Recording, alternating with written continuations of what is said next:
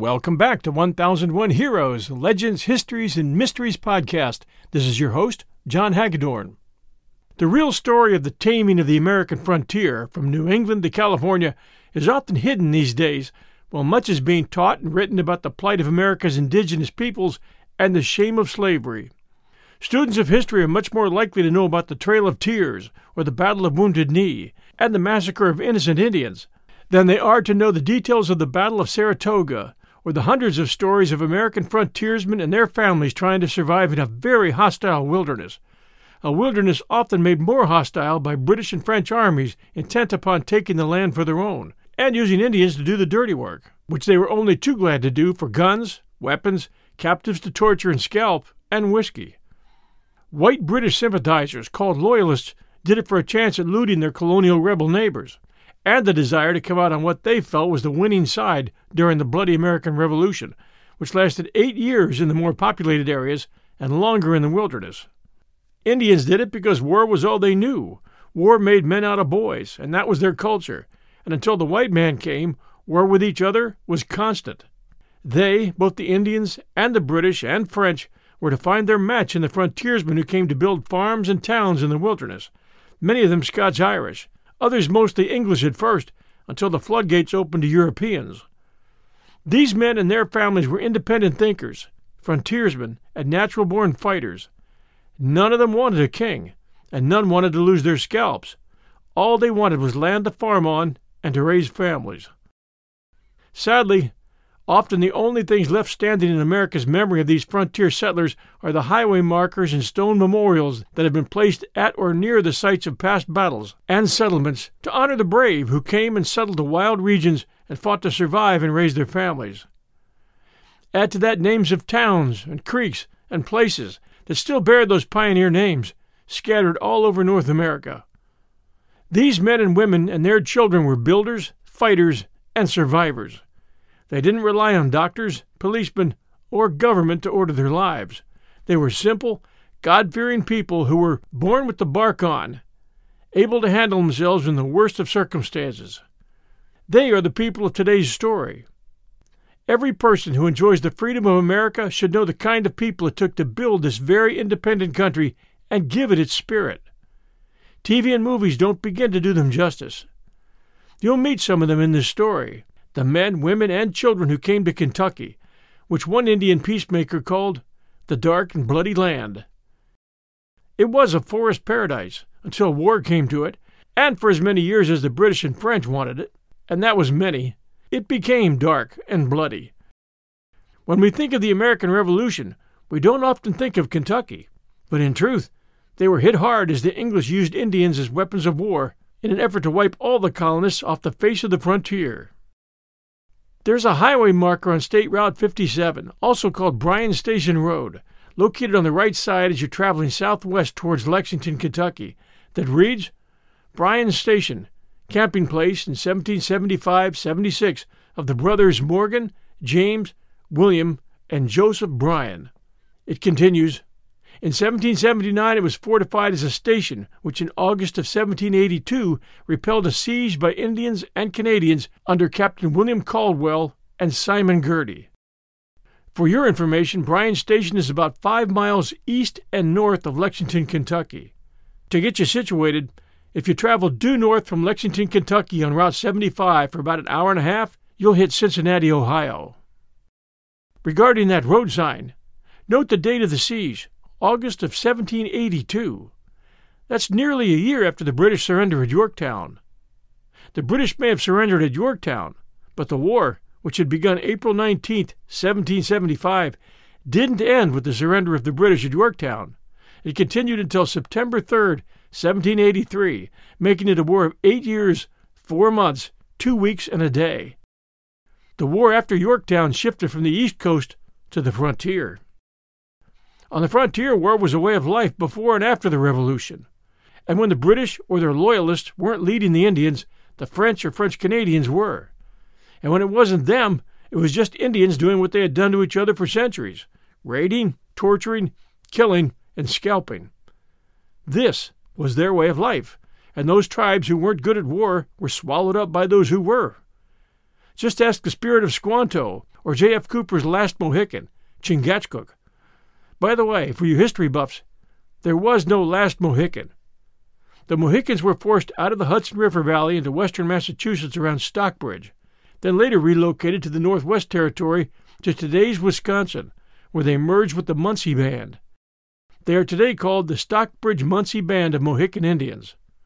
How are they doing, you ask? You can stop by the North Star Mohican Casino Resort in Bowler, Wisconsin and ask.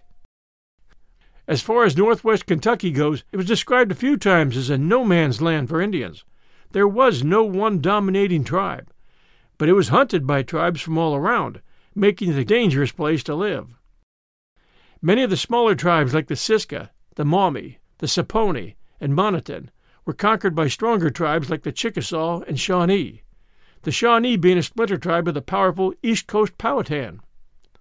Others had split off from the mighty Iroquois to the north and east, or the Sioux to the north and west. To the south were Cherokees. As mentioned, Indians had been at war long before the first white settlers. I will grant you the fact that in a number of instances, innocent Indians and Indian camps were attacked and destroyed. Off the top of my head, once in New England by the Puritans, once on the Outer Banks by angry colonists, at places like Wounded Knee by U.S. cavalry, and in Pennsylvania, where a God-fearing sect of Moravian Mission Indians were massacred by an unauthorized Pennsylvania militia. President Theodore Roosevelt called that one the worst stain ever committed on the American frontier. But these atrocities pale in comparison to those carried out by American Indians over a period of 300 years. In Kentucky, I can find no instances of white atrocities committed upon unarmed or undeserving Indians. On the contrary, the indigenous tribes that used Kentucky as their hunting grounds, as well as their British allies and loyalists, relentlessly carried out attacks on innocent settlers for decades. In 1896, the Lexington, Kentucky chapter of the Daughters of the American Revolution raised the money to build a stone monument at the site of a spring which ran near the original fort at Bryan'S Station, a monument which has since been restored again, so that all may appreciate the sacrifices of the brave men and women who occupied that fort in 1782, but especially the women of Bryan's Fort, who risked their lives to bring water from a nearby spring to the fort, despite doing so under the watchful eyes of Indians. And we'll be sharing that story in detail as we go forward. Without a doubt, it's a hero's story. Theirs was one of many brave acts that occurred during that siege in 1782, the story of which follows as part of the larger text, which is the history of Bryan's Station, which is the history of early Kentucky and the American frontier. Their courage, their little settlement, and their names are almost totally forgotten to history. I think their story deserves to be told. And please note, the walls of the octagonal stone monument there, which was dedicated back in 1896, are 4 feet high with the names of the Bryan Station pioneers carved into the stone. For many years it eroded with the weather and the weeds and neglect until recently it was cleared again. New stones were added, names were recarved, and it was brought back to its original luster. But it still stands alone and for the most part unseen. It is located on a private farm off the Bryan Station Road and sadly isn't open to the public. Today, thanks to the people in Kentucky who care, it's looking pretty good. But it's a shame you can't get in to see it. We'll return with the story of Bryan Station right after these sponsor messages. And now back to the story of Bryan Station, Part 1. Hi, everyone. The holiday season is upon us, and I'll be glued to the telly for BritBox on many a night. I've already shared with you the fact that I keep up with Father Brown and Poirot at BritBox. I also check out their new stuff, like the new series Archie, which tells the story of Archie Leach, otherwise known to millions of filmgoers as Cary Grant. This story comes from his daughter Jennifer Grant and ex-wife Diane Cannon. It's a series. The performance of Jason Isaacs, who plays Cary Grant, is top-notch. I highly recommend it. You can only find it on my favorite TV, BritBox. Sign up to BritBox today to stream Archie and other fan favorites today from any device. I have a special limited-time offer for my U.S. and Canadian listeners. Get 50% off your first month when you sign up for a monthly plan, but only if you go to BritBox.com and use my promo code 1001stories at checkout. Don't wait. Get 50% off your first month. Just use promo code 1001 Stories at BritBox.com. Try it. You'll like it. It was in the year 1773 that a pioneer family named McAfee first came to what is today called the Bluegrass region of Kentucky. One of the McAfees killed an elk by the banks of a river there, leaving a huge set of antlers on the bank of that river for others to see, and the river became known as the Elkhorn. It still carries that name today. In 1774 and 1775, 5 frontiersmen, John Floyd, James Douglas, and Hancock Taylor, 3 surveyors of Fincastle County, Virginia, of which Kentucky was then a part, and William Bryan, a hunter from that section of North Carolina now known as Rowan County, and John Ellis, a Virginia veteran of the French and Indian Wars, arrived in that area. They were seeking land in which to raise families and build their futures. They filed claims, surveys were made, and temporary improvements were made, but they were forced to abandon camp for years, as war had broken out between the outraged Ohio Indians and the colony of Virginia, and it had barely ended when the great struggle for American independence began. Of the 5 men, all were wounded fighting Indians, and 3 met their deaths fighting Indians. Hendrick Taylor was killed in Madison County, 1774. William Bryan killed in Fayette County in 1780, and John Floyd in Jefferson County in 1783. After Virginia passed a free land law in 1779, a huge tide of emigrants flooded into the area within present-day Fayette County. John Ellis and John Floyd both served in the Continental Army after their visit to the North Elkhorn region, to which they later returned. Permanent settlements were made in Fayette County for the first time, and Bryan's Station was one of these settlements. In 1779, 4 Bryan brothers from North Carolina, William, Morgan, James, and Joseph, of whom the eldest brother William was the leader, arrived, and with them came William Grant, both of whom had married Daniel Boone's sisters. William Bryan had married Mary, Grant had married Elizabeth.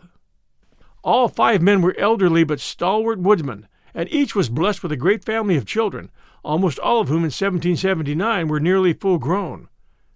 They had all set out from Boonesboro in the Yadkin River Valley of North Carolina, complete with dogs, pack horses, flintlocks, and cows. They were joined at the Cumberland River by 2 land hunters, Cave Johnson and William Tomlinson, who joined the party for mutual protection. It was this group that helped to build Bryan's Station when they reached their destination. For much of the way they had followed a buffalo trail, or trace, for there were buffalo in great numbers back in those days, and one settlement known as Blue Licks was named after the natural salt licks to which the buffalo journeyed for replenishment.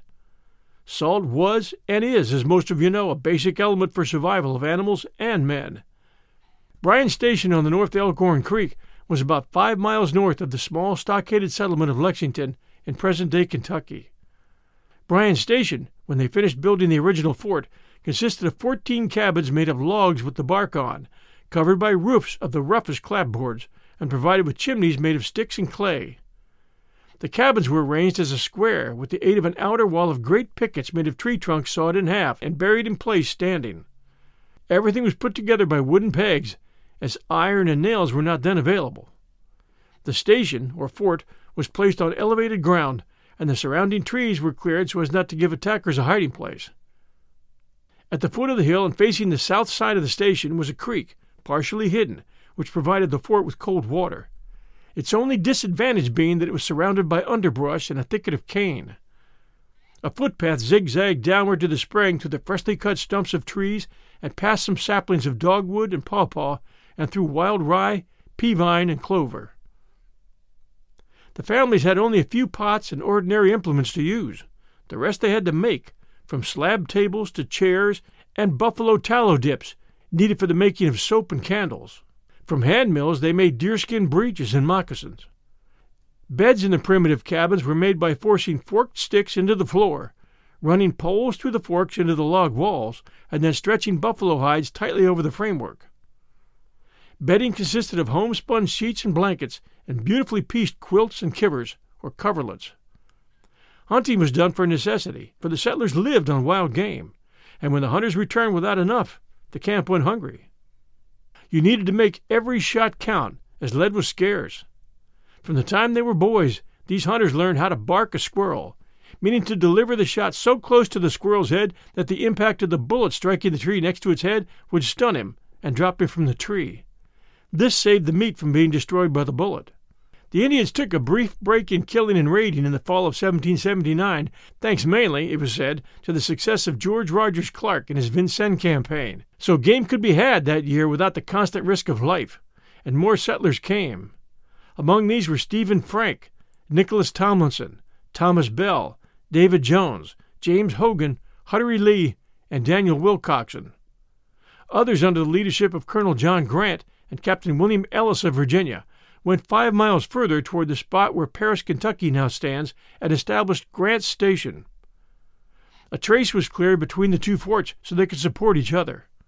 Once the two settlements were finished, it wasn't unusual to receive visits from the already well-known Daniel Boone, Simon Kenton, and others from the same county. Most of you know of Daniel Boone. Simon Kenton was a close friend of his who fought in the French-Indian War, the Revolution, the Northwest Indian War in 1793 and 4, and the War of 1812, where he served as a brigadier general. In Kenton's colorful past, he had been captured by the Shawnee and saved Boone's life, not to mention countless others. During the years of Bryan's Station, Kenton was in his early 20s. It was during one of those visits that news was brought that the Bryan's, who were convinced they were rightful owners of the station land, discovered that the settlement was within the limits of a survey made in July of 1774 for William Preston, then surveyor for Fincastle County, Virginia, who had already traded it to Joseph Rogers. Rogers was to return and settle on that land in years after. The misfortune of the Bryan's, and a particularly bad winter, made the months of late 1779 and early 1780 miserable for many of the settlers of Bryan's Station. The newcomers had not time to plant corn, there was no bread, and meat became scarce, for the larger game had scattered as the numbers of hunters increased. Their little paradise became a starving, cold hell. The spring of 1780 finally came, and with it came the Indians, as they always did at this time of the year. But it was also in the years of the American Revolution, and England began to make every effort to stop the colonization of North America west of the Alleghenies. We don't often consider that states like Kentucky, Ohio, and Tennessee were just as deep into the war as states like Massachusetts, New York, Virginia, and the Carolinas. But they were, in that England, with the help of Indians and Tories, wanted to exterminate all settlers and settlements, which were nearly all anti-crown. With regard to the Indian presence around Bryan's Station and surrounding areas in Kentucky, records show that all the traces were infested with them, and several hunters were killed when the salt gave out at Lexington and Bryan's Station, and, as salt was indispensable, a party of men made up from both places started up for Bullet's Lick near Salt River to get some. They had hardly passed a little cluster of cabins called Leestown and reached the bank of the Kentucky River when they were suddenly attacked by Indians who killed Stephen Frank and wounded Nicholas Tomlinson, William Bryan, and several others of the party, who quickly recovered, but the expedition had to be abandoned. Frankfort, Kentucky, today's capital of the Commonwealth of Kentucky, and known to have one of the prettiest Capitol buildings in the country, was named after the previously mentioned Stephen Frank, who was killed by Indians on that mission to get salt. More Indians than ever soon beset the traces and the forts, and neither the pioneers nor their stock could go beyond the clearings without danger. Meat grew scarcer still, and hunting parties, to avoid the savages, had to slip out of the station before daybreak, make a wide circuit, and return at night. When a man went out during those times, his returning was never a sure thing. By the 20th of May, 1780, Bryan's Station was desperate for meat. They sent 12 mounted men in search of game to the woods near present-day Georgetown, Kentucky. When they reached the woods, they split into two groups, with the agreement that one party, led by William Bryan, and another led by James Hogan, should range down the Elkhorn River, one party on each side, meeting that night at the mouth of Cane Run. Soon after they parted, Hogan and his men were pursued by Indians, and abandoning a led horse which had been brought along to carry game, they distanced the Indians and galloped back toward the station to get reinforcements. The soonest they could return was the next morning, with extra men, to link up with William Bryan's party at Cane Run, and they arrived just in time to save most of them, but too late to prevent an attack. The Indians had used the captured pack horse, which was provided with a bell, to lead Bryan's party into an ambush, and had defeated the hunters, mortally wounding William Bryan and severely wounding William Grant, when Hogan's party rode up and finally routed the savages. As we mentioned, William Grant was the husband of another of the Boone sisters, Elizabeth. In this last fight, one of the Indians was killed and scalped. That was retribution. 3 of the white men were wounded. One of the wounded was David Jones, for whom David's Fork, a tributary of the Elkhorn, was named. David's Fork Baptist Church, built in 1861, still stands in North Lexington as a reminder. David Jones was shot through the middle of the chest, but miraculously survived. The wounded were brought back to Bryan's Station, where anxiety gave way to feelings of joy, sympathy, fear, and worry, especially for William Bryan, who returned alive but badly wounded by 3 bullets. He died before the next dawn, which was May 7, 1780. Soon after, with 4 wounded men needing attention, those who could stand, men, women, and children, attended their first funeral at Bryan's Station. Every man and some of the women carrying a rifle during the proceedings. No church bells tolled on that sad day as the procession walked carefully over the rocks and logs where the Buffalo Trace crossed in the creek, and the only music was the rippling of the stream when the settlers halted in the woods on the other side of the station. They were all silent as a good man made a simple prayer, and William Bryan was laid to rest under the spreading branches of an oak which stood at his head. After the service, 2 men stayed to carve his initials deep into the bark of that tree. It is said that trees hold on to deep carvings for hundreds of years. The family history states that no one knows for sure where William Bryan is buried. If that oak tree still survives, it shouldn't be hard to find. Mary Boone, William's widow, left soon after for North Carolina, although she did return years later to live in Daniel Boone's house on Marble Creek. William had left behind Mary and 9 children. The Bryans had all talked of leaving the station as soon as they found that they were not owners of the land, and now after the death of their leader William, they were set to go. But fate wasn't going to allow it just then. On June 22nd, Colonel Henry Byrd of the 8th Regiment of His Majesty's Forces, British Army, leading one of the largest and most formidable bodies of Indians, Tories, and Canadians that ever invaded Kentucky, captured and destroyed Ruddle Station in present-day Harrison County, then took Martin Station also, which was only a few miles from Bryan's Station. Between the 2 forts, Byrd captured 480 men, women, and children, those that his Indians and Tories didn't scalp, loaded them up with plunder from their own cabin homes, and drove them on foot from central Kentucky to Detroit, a distance of 600 miles. On the way, the Indians killed many of the children who could not keep up. They also enjoyed terrifying the captives. Mrs. Hahn and her daughter Catherine were among the captives from Ruddle Station. Catherine, described as a fleet-footed girl of 18, was chased by Indians a half a mile while running the gauntlet and was knocked down by an Indian club. If you don't know what a gauntlet is, you are placed naked at the head of 2 lines of Indians, men, women, and children, all holding sticks. As you are assigned to run, you would run through the gauntlet. Your objective, to do it without being killed or maimed or blinded, as you're hit powerfully with sticks and clubs. The mother was soon placed as a slave in Blue Jacket's family.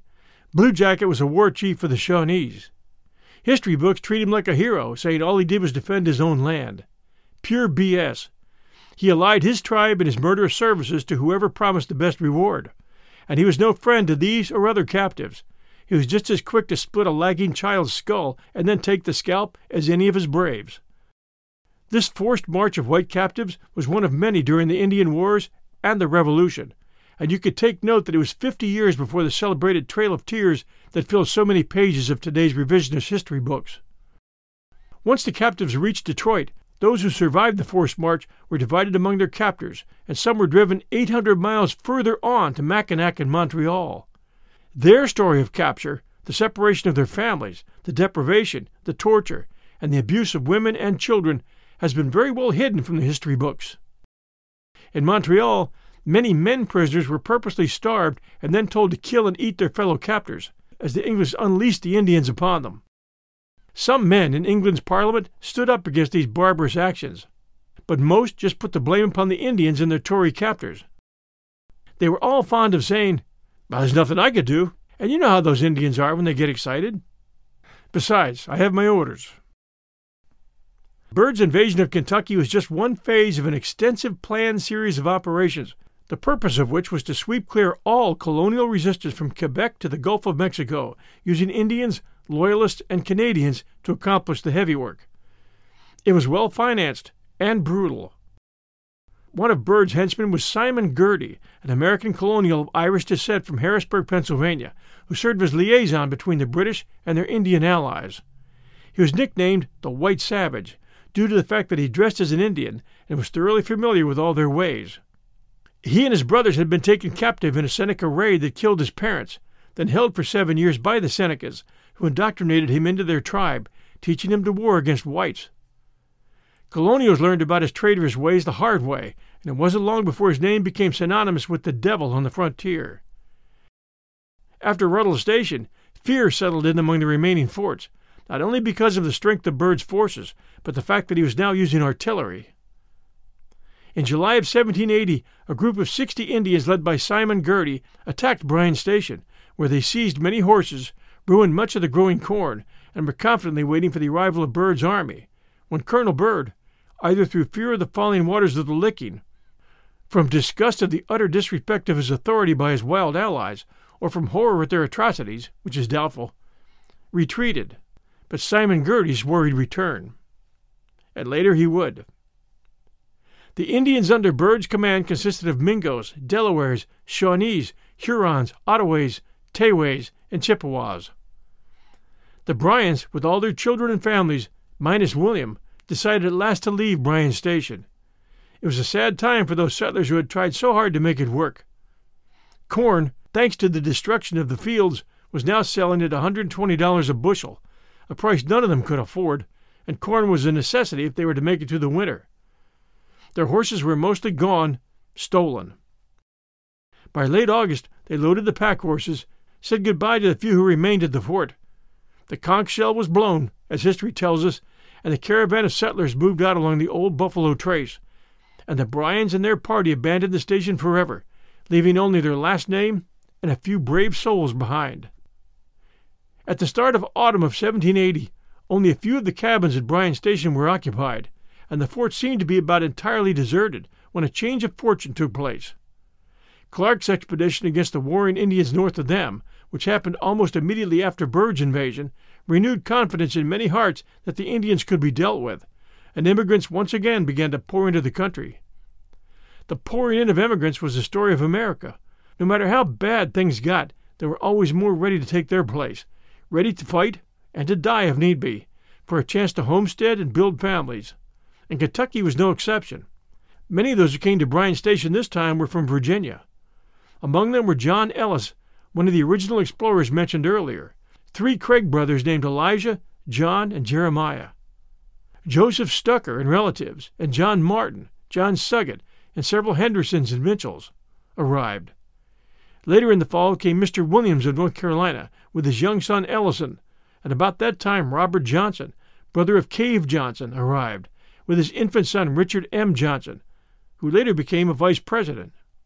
These newcomers added not only more fighting men, but more cabins as well as more conveniences. Still, Bryan's Station, since the fall of Martin's and Ruddle stations, was the most exposed of all the stations north of the Kentucky River. Lexington was the best, mainly because its builders had the forethought to include a spring inside the station compound. At Bryan's Station, the spring was on the outside.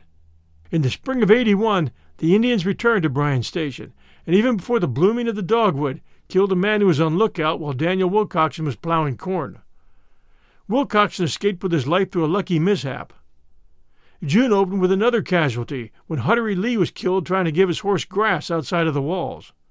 His horse was shot, and he himself was scalped, dying while yet a youth.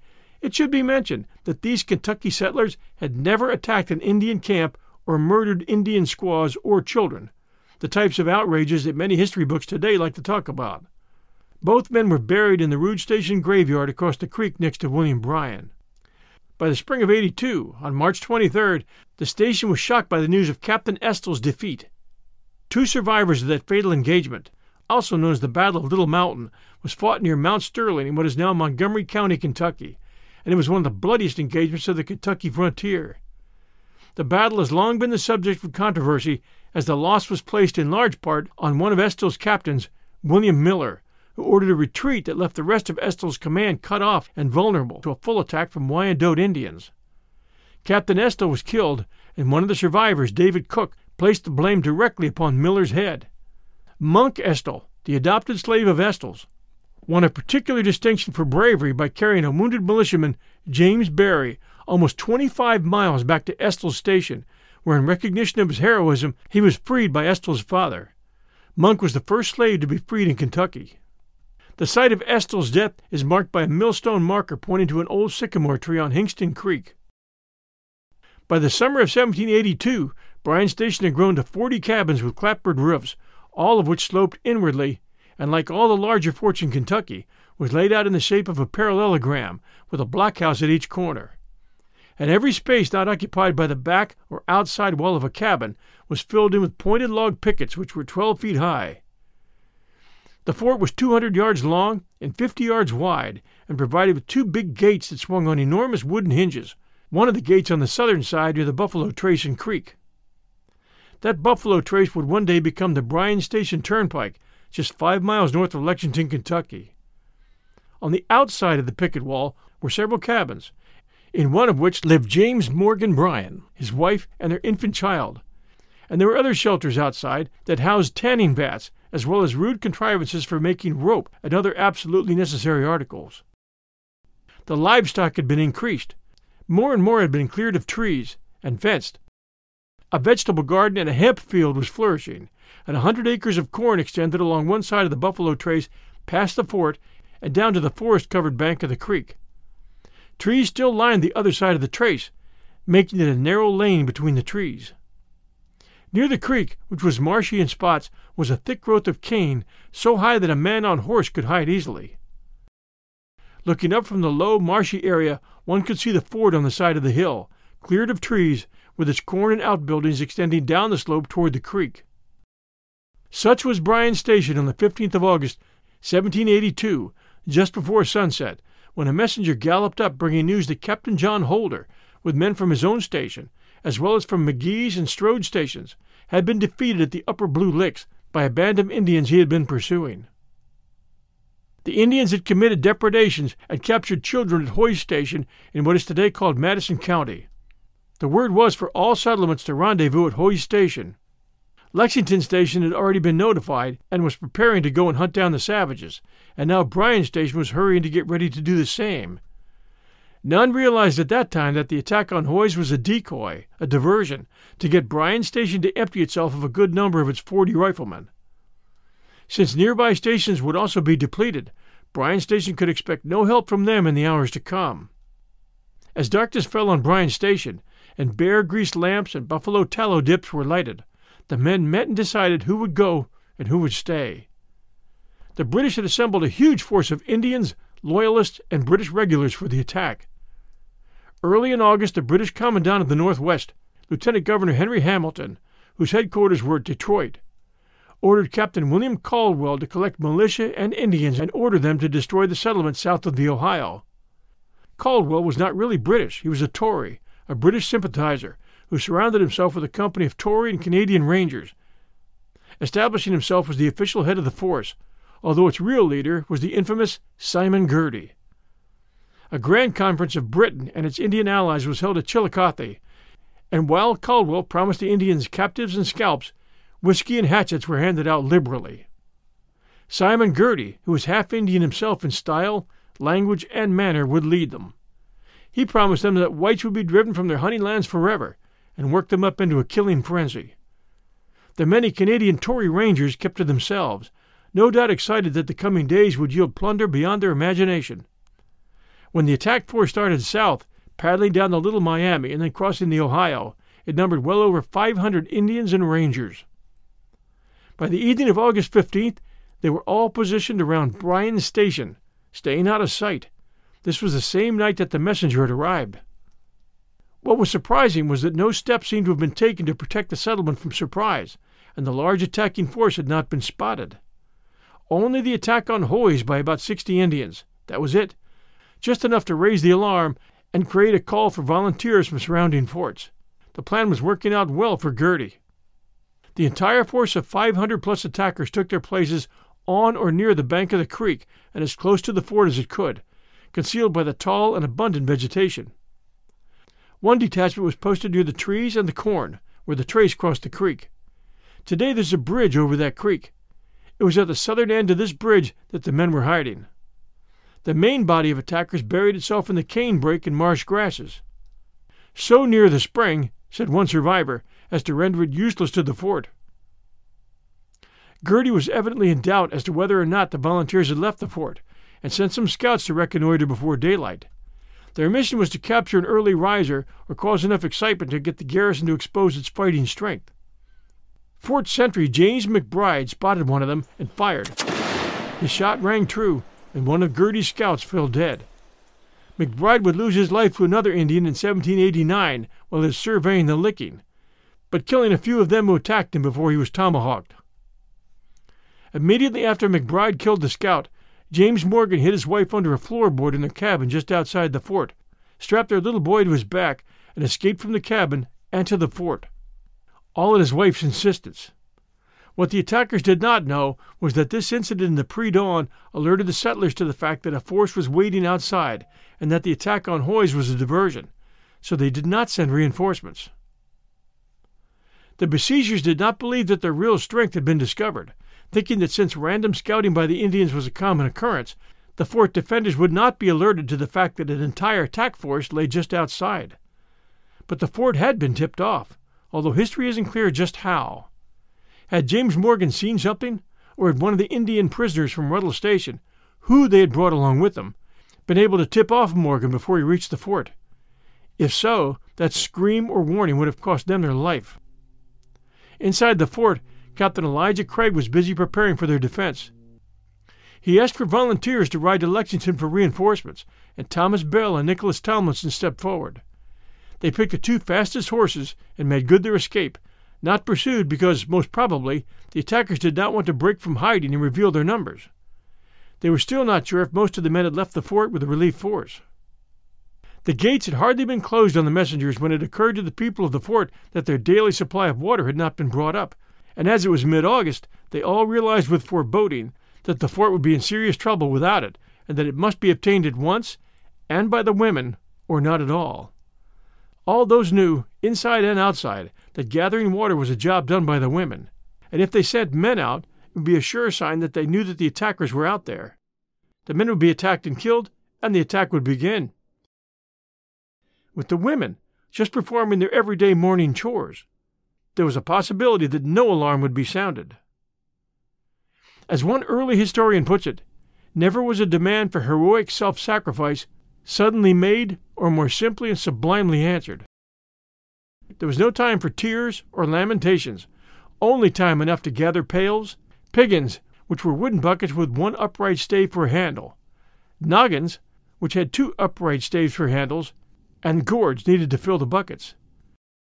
Then there were hasty embraces, which many no doubt feared would be their last, and as the sun cleared the horizon on that morning of August 16th, 1782, the brave women of Bryan's Station left its protecting walls, and with looks of pretended cheerfulness, but with wildly fluttering hearts, went down the hillside, beyond the reach of the garrison's guns, and gathered at the never-to-be-forgotten spring, in point-blank range of hundreds of enemy rifles, and under the very eyes of a swarm of savages who crouched like panthers in close and deadly ambush about them. The coolness and audacity of the women's movement so completely convinced the Indians that their presence was unsuspected that they allowed no sight or sound to betray them, as one after another the women dipped their dripping gourds into the water, filled the pails, carried them up the footpath, and re-entered the fort. It was a splendid deed of heroism. Think of the lofty character of the women who could endure that sudden departing from the nearest and dearest they had on earth, of the grandeur of their self-sacrifice as they passed down the hillside and out of sight of those protecting walls to which they might never return, of the agony of that long and sickening suspense as they waited their turn at the spring, making small talk, and of the shining courage that would have done honor to any warrior of any land that they exhibited, as coming and going with pretended unconcern they grazed the very precincts of captivity, of torture, and of death. Ask yourself, could you have held it together? Hope and joy and pride filled the fort as the stout-hearted women returned in safety with the water for which they had risked their lives and all that made life valuable. But the imminence of danger allowed no time for celebration, and the women busied themselves at once to the molding of bullets and to be ready to load the extra rifles that would be rapidly passed to them during the fight, which they knew was to come. Keep in mind that these long rifles were single shot. Each shot had to count. About 2 hours after the spring incident, according to both British and American accounts, the attack upon the station commenced.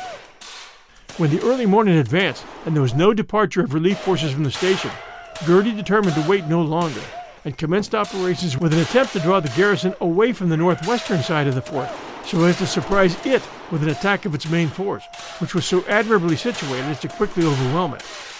To accomplish this, a squad from the creek site, posing as the only Indians present, showed themselves as starting the attack. Girty was expecting the garrison to flow as the others had, massing his men on the side from which they now saw an attack forming. But the wily defenders had judged that the group of Indians on the south end were too small a force, and they were not fooled.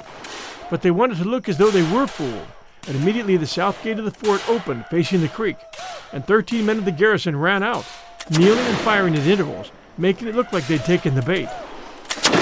They ran just far enough to receive return fire from the Indians, then turned back and ran to the fort. By then the warriors near the spring had heard the firing coming from the north end and ran to accompany Simon Girty, all half naked, whooping war cries and hideously painted, running toward the north end to join what they hoped would be the blood feast.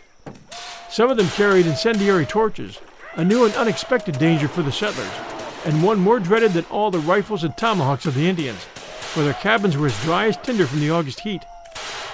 The distance to the fort was short, and the Indians, sure of success, were clearing it with shouts of exultation when suddenly, and as unexpected as lightning from a clear sky, one volley of rifle shots after another crashed through the portholes of the station into the charging mass. The Indians were dumbfounded and panic-stricken. The triumphant war whoops ended in cries of pain, consternation, and fear. Confusion reigned. Some wild shots were indeed directed toward the fort, and a few daring warriors even reached the stockade and fired some cabins with their torches. All were caught in the swift stampede of hundreds of warriors as they dashed left and right to avoid another killing volley from the garrison, tripping over their dead and wounded as they did so. Before the echoes of flintlocks had died away in the Elkhorn River Valley, none but the slain could be seen along the grassy slopes. But there were no sounds of rejoicing as the savages disappeared, for the fired cabins were burning rapidly and fiercely, and for a few awful moments the station and its inhabitants seemed doomed to destruction. But deliverance came suddenly as if by a miracle, as a stiff wind appeared from the east and blew the flames and sparks directly away from the station. And though many of the cabins were quickly reduced to ashes, the station was saved. The siege went on, however, as Girty regathered his Indians, but the pioneers were greatly encouraged, not only because they had repulsed the first attack, but because no cannon had been used, and that gave them hope that reinforcements would arrive before they were burned down or overwhelmed. At least now there was a chance. There were 40 riflemen at Bryan's Station, and they were facing a force of 400 to 500 Indians and Rangers. Join us next week Sunday night for Part 2 of the story of Bryan's Station, here at 1001 Heroes, Legends, Histories, and Mysteries podcast. This is your host, John Hagedorn. If you're enjoying the story, please do send us a review, and please share our show with others. Thanks for listening. Stay safe, everyone, and we'll be back soon with Part 2, Simon Girty's Revenge.